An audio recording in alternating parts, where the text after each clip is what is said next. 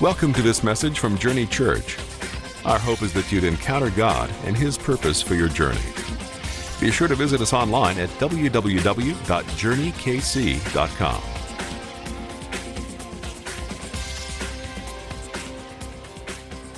I have two additional announcements that Sean doesn't know about. One is, but I have the microphone, right, so I can do that. So the first one is, I taught in December on the subject of planned neglect. Anybody remember that? Oh, that's good. Okay, 3. So I'm glad that was really impressive. But I mentioned that we had 3 grandchildren, and now we have 4.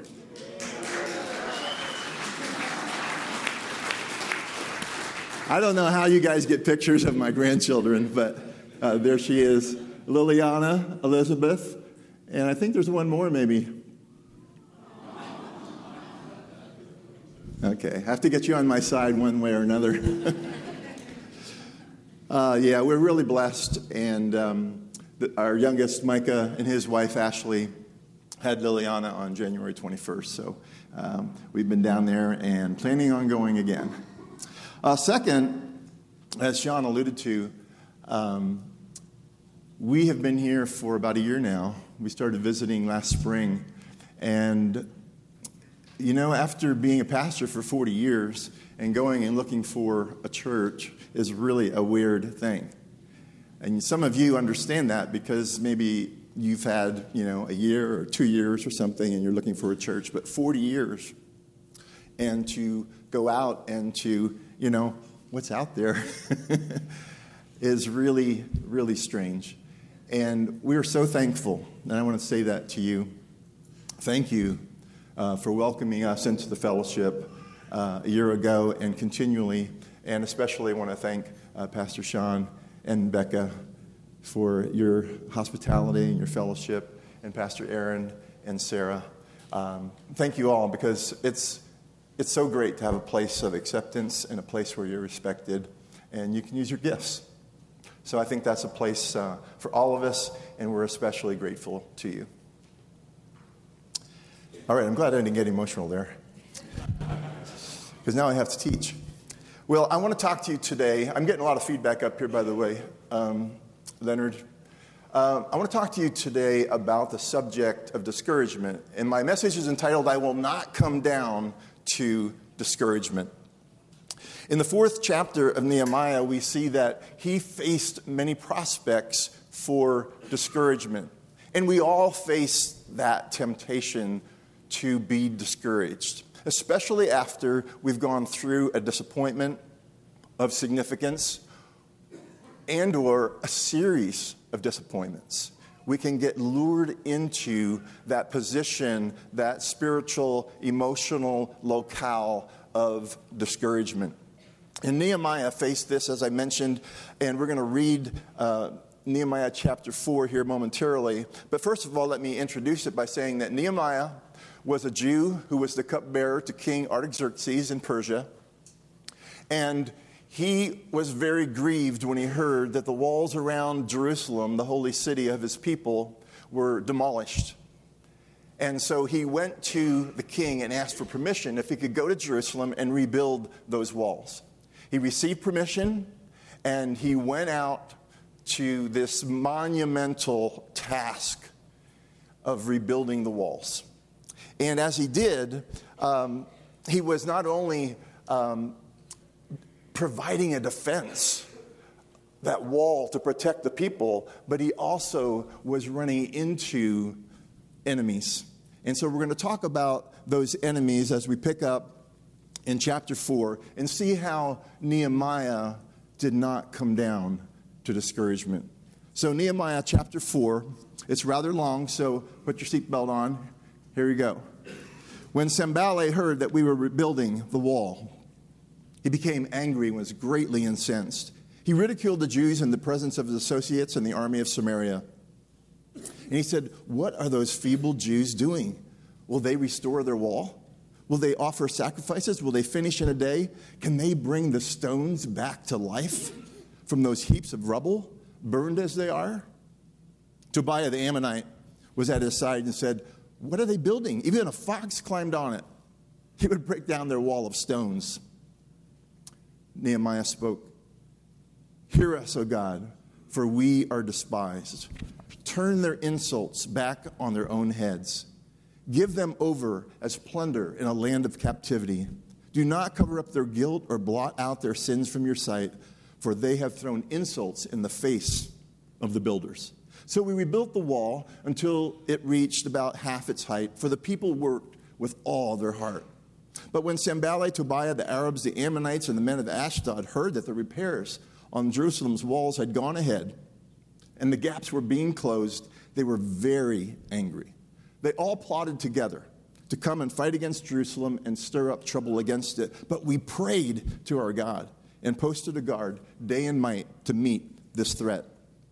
Meanwhile, the people in Judah said this: "The strength of the laborers is giving out, and there's so much rubble that we cannot rebuild the wall."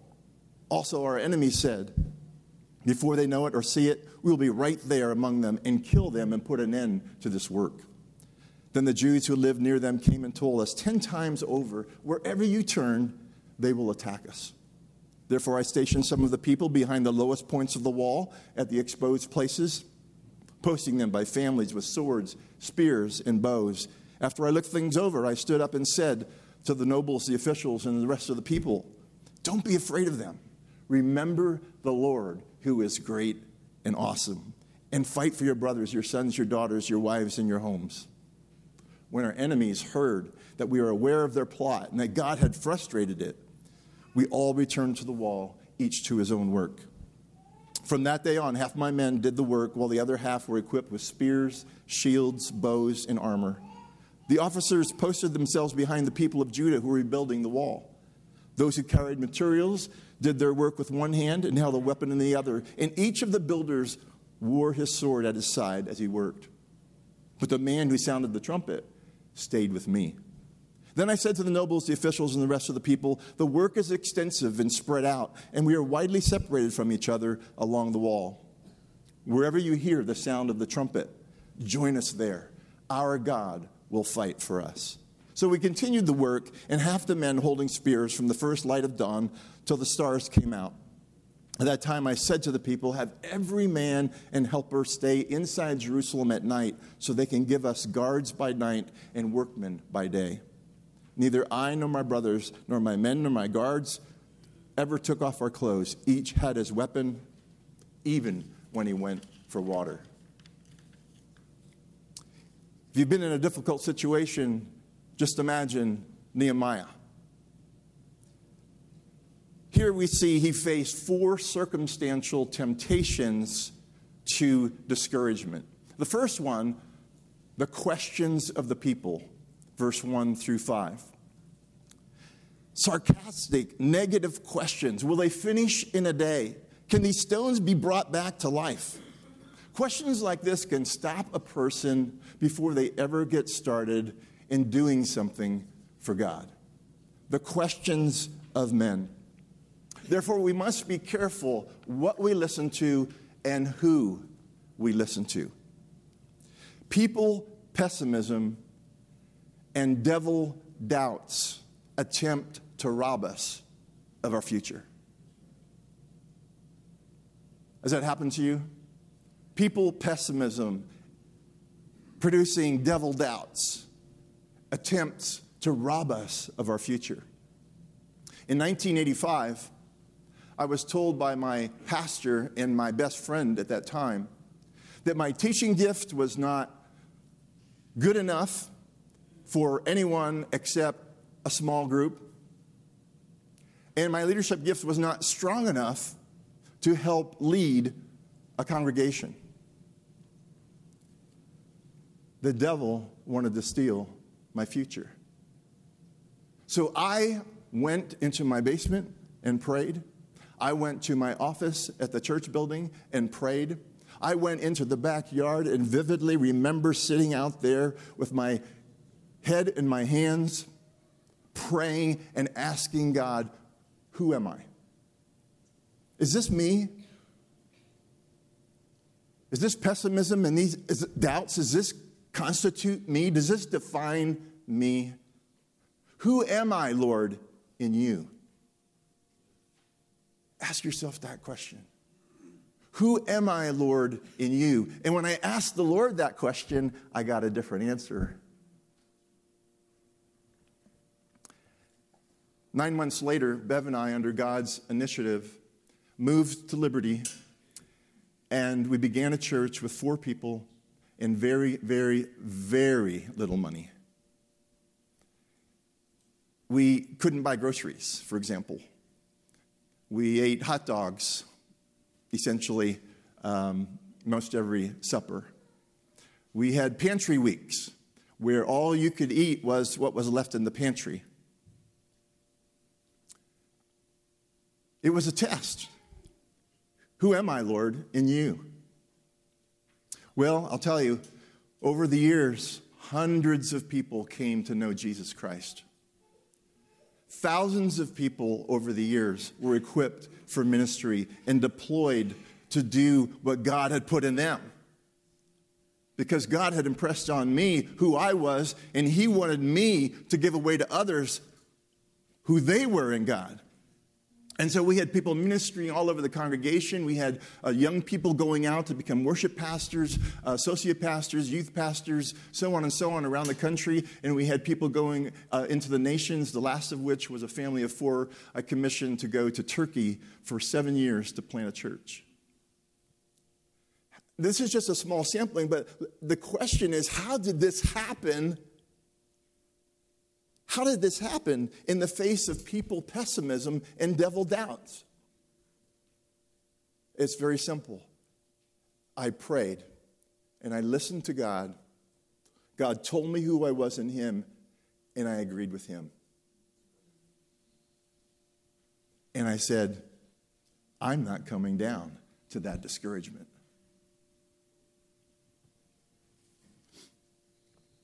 Prayer turns the questions of men into the answers of God.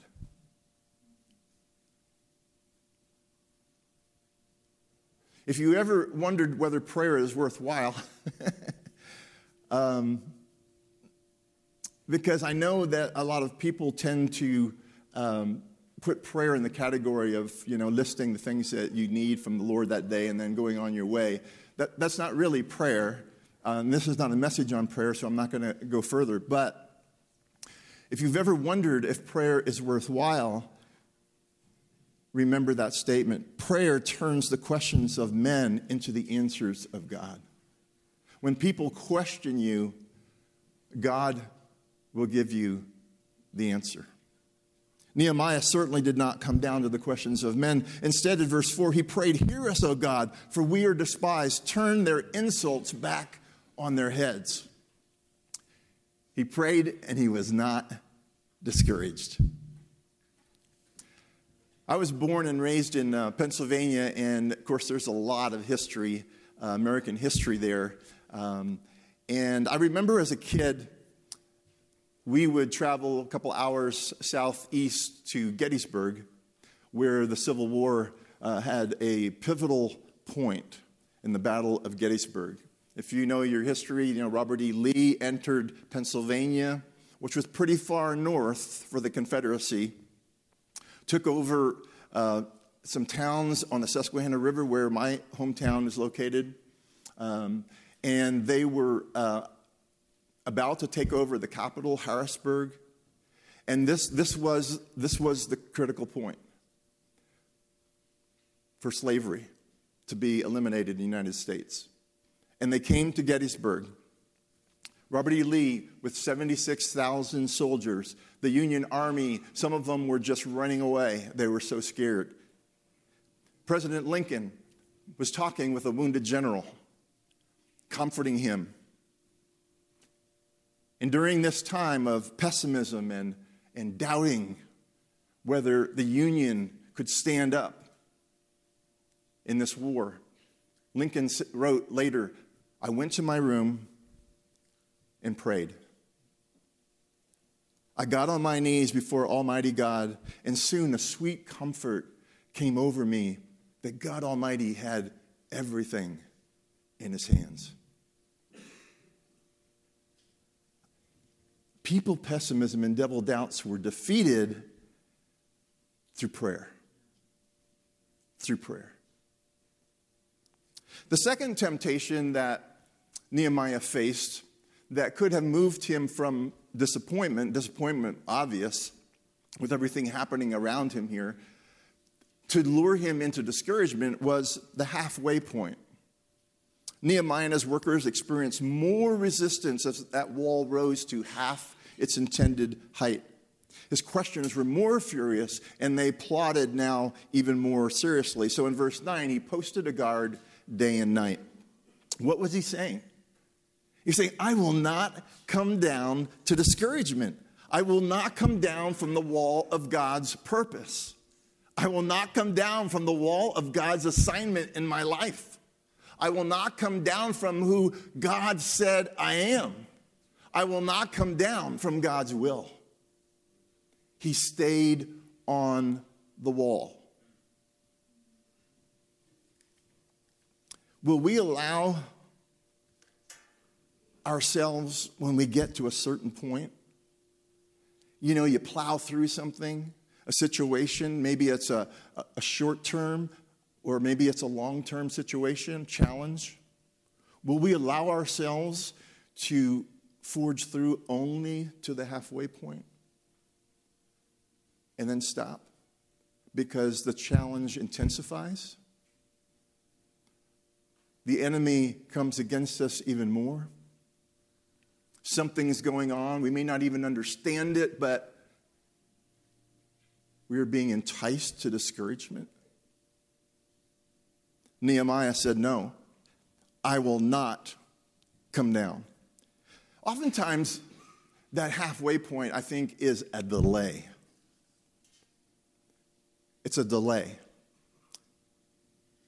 And a delay may feel like a setback because we may be progressing through something and suddenly there's like this plateau or fork in the road or really big speed bump or whatever. And at that point, we need to decide whether we're going to quit or whether we're going to proceed. I believe that your delay may sometimes feel like a setback, but your comeback can be greater than your setback.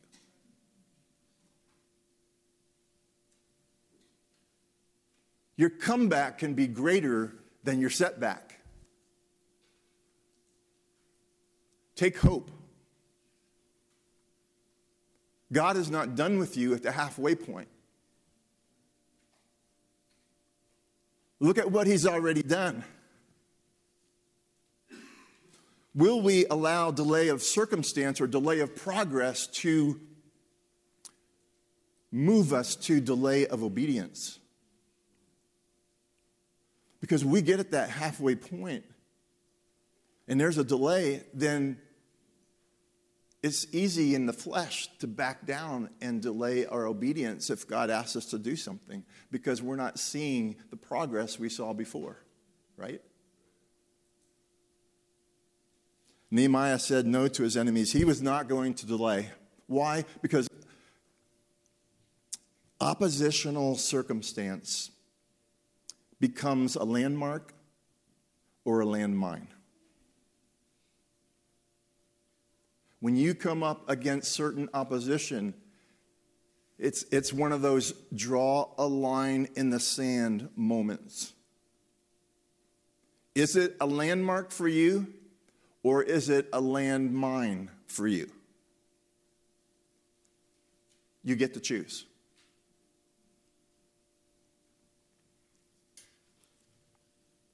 You get to choose whether you're going to go forward. I have what I think is a little humorous short video to share with you where a little boy teaches us this lesson. Could you watch it here with me?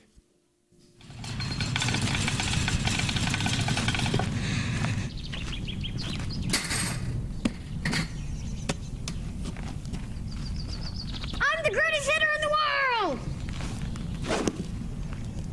Strike one.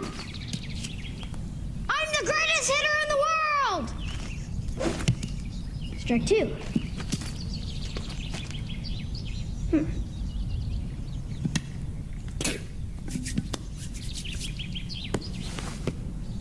I'm the greatest hitter in the world!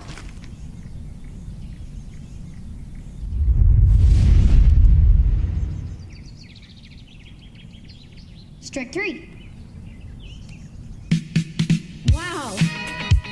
I'm the greatest pitcher in the world! That's that! Optimism. Pass it on. I love that commercial that was on TV 5 years ago or whenever. That always ministers to me.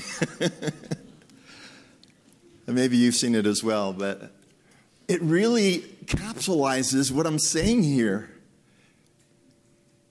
The critical theme is that disappointment occurs based on circumstance, but discouragement occurs based on choice. I have to say it again because it is the crux of the message. Disappointment occurs based on circumstance, but discouragement occurs based on choice. See, the little boy was disappointed. He wanted to be this great hitter, and he threw the ball up, and he missed it 3 times in a row. He was disappointed. You saw that look on his face. But then, after he swung and missed 3 times, he wasn't discouraged because he's made a choice. I'm the best pitcher in the world.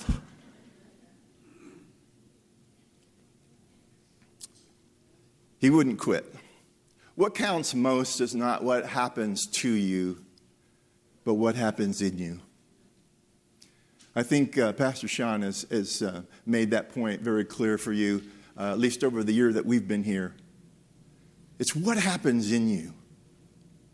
One of the most dramatic stories that I've ever read that's true, and there's a book, or more than one book about it, is related to Dr. Viktor Frankl, a Jewish psychiatrist during World War II in Germany.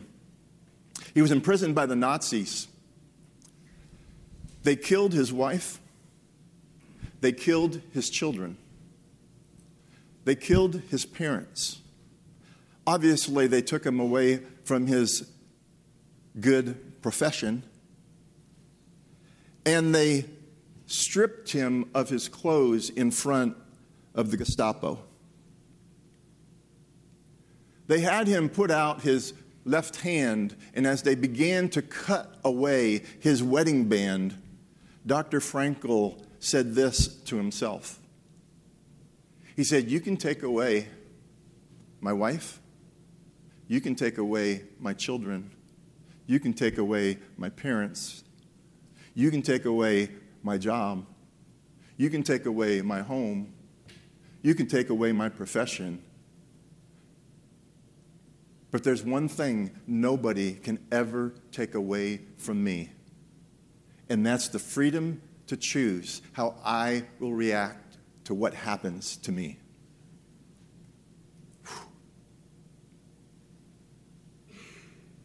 No wonder he served the other prisoners over and over again. No wonder he survived death camp and went on to write and to serve thousands and thousands untold people. The third temptation Nehemiah experienced was fatigue. Fatigue can take us from disappointment into discouragement if we so choose. Notice in verse 10, the strength of the laborers is giving out. Here's another lesson from Nehemiah. And maybe I hit on this in terms of the planned neglect message that 3 of you remember. Just kidding. I know it was 4. Fatigue is not a mandate to stop your work. It's a message to pace your work. You can apply that to your career. You can apply that to work at home, family, hobbies, ministry, any arena. And this is what they did as they completed the wall. In verses 13 to 17, they reorganized, they reprioritized, and Nehemiah said, I'm taking a stance. I'm going to stay on course. I'm not going to let things go haywire here. I am not giving up. I am not giving in to the power of fatigue. This was a great leader. He said, I'm not going down to discouragement, and my people are not going down to discouragement. Realistically, if you don't manage fatigue, fatigue will manage you. And I know this very well because I had a few times in my life where I experienced burnout. If you don't manage fatigue, it will manage you. Consider the prophet Elijah. He was beyond tired from numerous disappointments. First of all, Jezebel and Ahab, the wicked leaders of Israel, didn't like Elijah, and they wanted him out of the way. God said, I want you, Elijah, to go to the brook and hide. Go to the ravine. And there God fed him with ravens and water from the brook. However, the brook dried up. What's up? Disappointment number one. Then God told him, there's a widow in Zarephath, and if you go to this particular woman, she's going to provide for you. So he went, he obeyed again, and he got there, and he met the woman and found that she was destitute, like many widows in that day, and she was getting ready to partake of her last meal with her son and die, because she was destitute and starved. Disappointment number two. After Elijah performed a miracle with a jar of flour and a jug of oil and they had food, something else happened. The widow's son died. Disappointment number three. He raised the son from the dead, but the widow blamed him for the death. Disappointment number four. Wow. And although the prophet raised him from the dead, disappointment number 5 was on the horizon. Remember the story where Elijah confronted the 450 prophets of Baal and he defeated them and killed them? However, when Jezebel found out, she commanded Elijah's death. And this is where it really gets intense. And he starts to run. And he is already exhausted from these series of events. And now he becomes thoroughly exhausted spiritually, emotionally, and physically. And he gets into the desert. He goes to a certain tree. He sits under it. And he prays, 1 Kings 19:4. I've had enough, Lord. Take my life.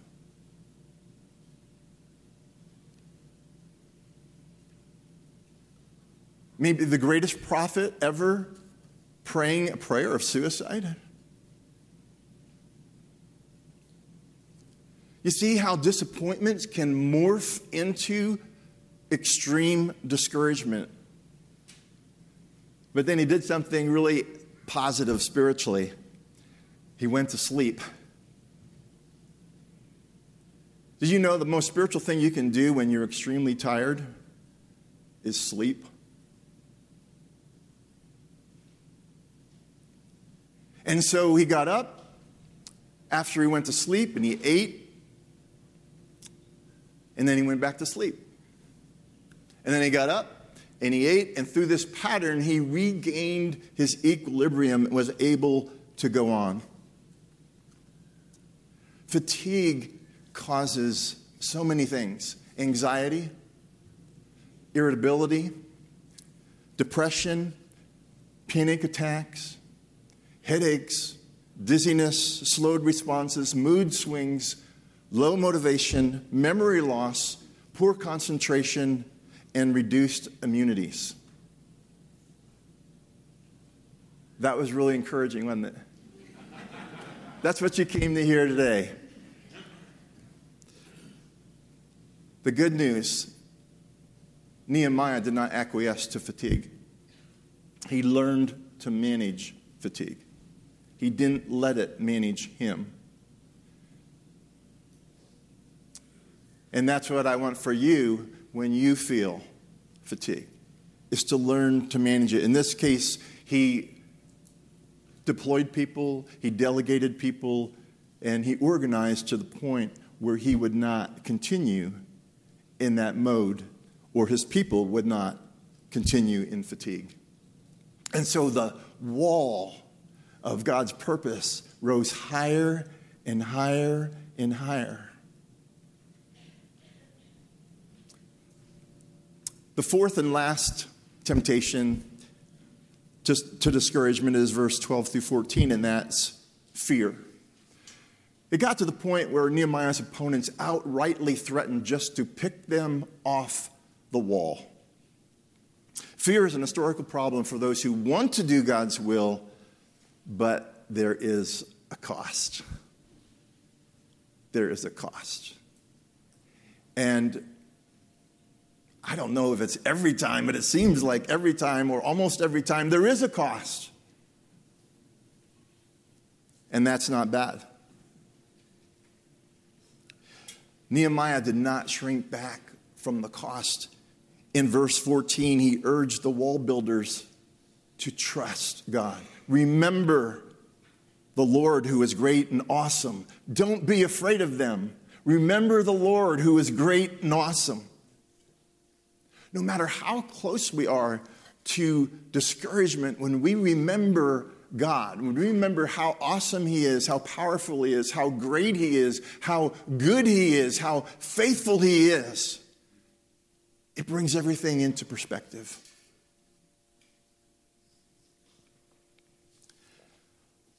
Trust diffuses the power of fear. There's just those times when we must say, we must decide, we must choose, I'm going to trust the Lord right now. I'm going to trust the Lord right this moment in this situation. I will not fear, for my God is great and awesome. Bev and I have a friend who's 52 years old. She's single. She was a basketball coach at Central Missouri way back, and she commuted to our church from Warrensburg for church and small group. I mean, talk about commitment and so on and so on. And about 1990, we helped launch her ministry because she said that she wanted to reach people in China through basketball. And I hope that she can come here someday just to tell you the stories that will blow you away. At any rate, what happened is that from the ground up, she has now reached, in the last 5-10 years, the most elite athletes in the world. Olympic athletes from China. Not just the basketball players, but she's gotten inside the Olympic village. And she has reached speed skaters, soccer players, softball players from China. And guess what? Every opponent that plays China, she gets to reach. Russians, North Koreans, and so on. It's amazing what God has done in her life. Well, let me tell you a little bit more about our friend.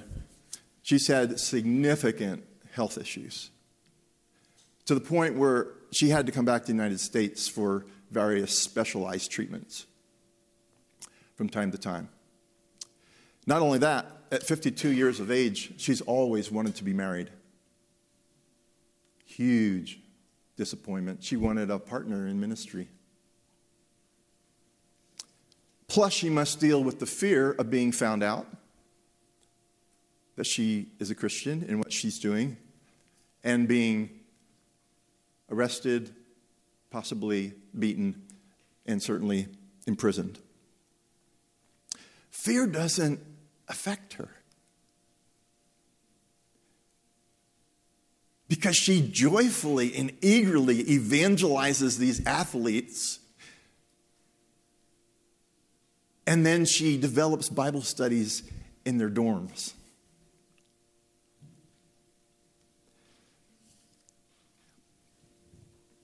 I just have so much joy just thinking about that, and the stories that she has shared with us.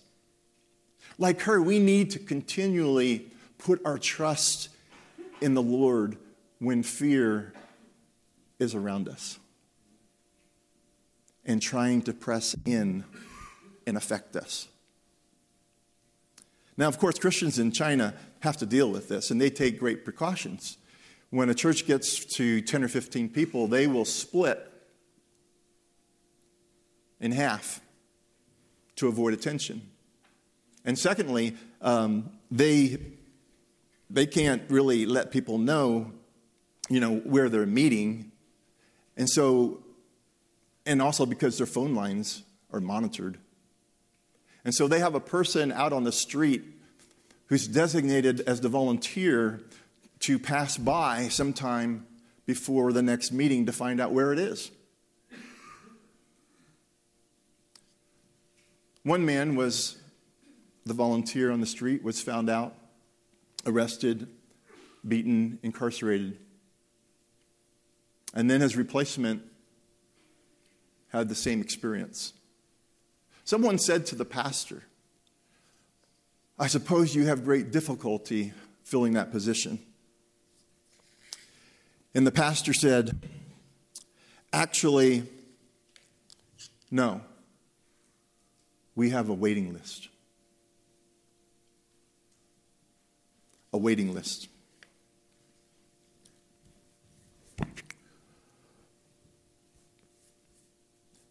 From Christians in China, we learned to forge through fear with trust. The devil may be coming at us. He may be monitoring us. He may be trying to listen in. But trust is the answer. The Apostle Paul demonstrated this time and again. On one occasion, he wrote to the Corinthians, "We do not want you to be uninformed, brothers, about the hardships that we suffered in the province of Asia. We are under great pressure, far beyond our ability to endure, so that we despaired even of life. Indeed, we felt in our hearts the sentence of death. But this happened that we might not rely on ourselves, but on God who raises the dead." Do you see it? But this happened, this disappointment, this hardship, this difficulty, this adversity, this speed bump, this delay, it happened that we might not rely on ourselves, but on God who raises the dead. Trust. Paul had external pressures. He felt internal human limitations. He had the threat of death on his life. But all these things happened that he might trust. They didn't happen just so he could be disappointed. And they certainly did not happen to pull him down into discouragement. They happened that he would not rely on himself, but trust in the Lord. C.S. Lewis is one of my favorite authors. If you know about him, he wrote the famous Lion, Witch, and the Wardrobe. My favorite book that he wrote. I don't like the whatever it's called, fiction. I like things that are true. But my favorite book that he wrote is Mere Christianity. I can read that probably every week and not get bored. He wrote this statement: "If Satan's arsenal of weapons were restricted to a single one, it would be discouragement." Now, this is a scholar. This is a devoted Christian. This is a man who knew God in great depth, and he knew how badly Satan wants to discourage Christians. Why? Because every time we make that choice to trust God in any given situation, it's a death blow to our pride. And let me explain this. This is very important here as we close. Every time we make a decision to trust God and not rely on ourselves, it's a death blow to pride. Follow me. Pride wants a smooth ride. I want a smooth ride, I'll tell you. I'll just admit it. I'm prideful. I like a smooth ride. through life. I don't want difficulties. I don't want resistance. I don't want opposition. I don't want criticism. I don't want any of that stuff. I just want a smooth ride. And so, when we get to that point, after a few disappointments, and we start to move into discouragement, you know what's going on? Our pride has been hurt. Because we find out, once again, we are not in charge. We are not the one who controls the universe. There is a God, and He's not me. It's a death blow to pride. Mother Teresa said it more profoundly than I. If you are discouraged, it is a sign of pride because it shows you trust in your own powers. Wow.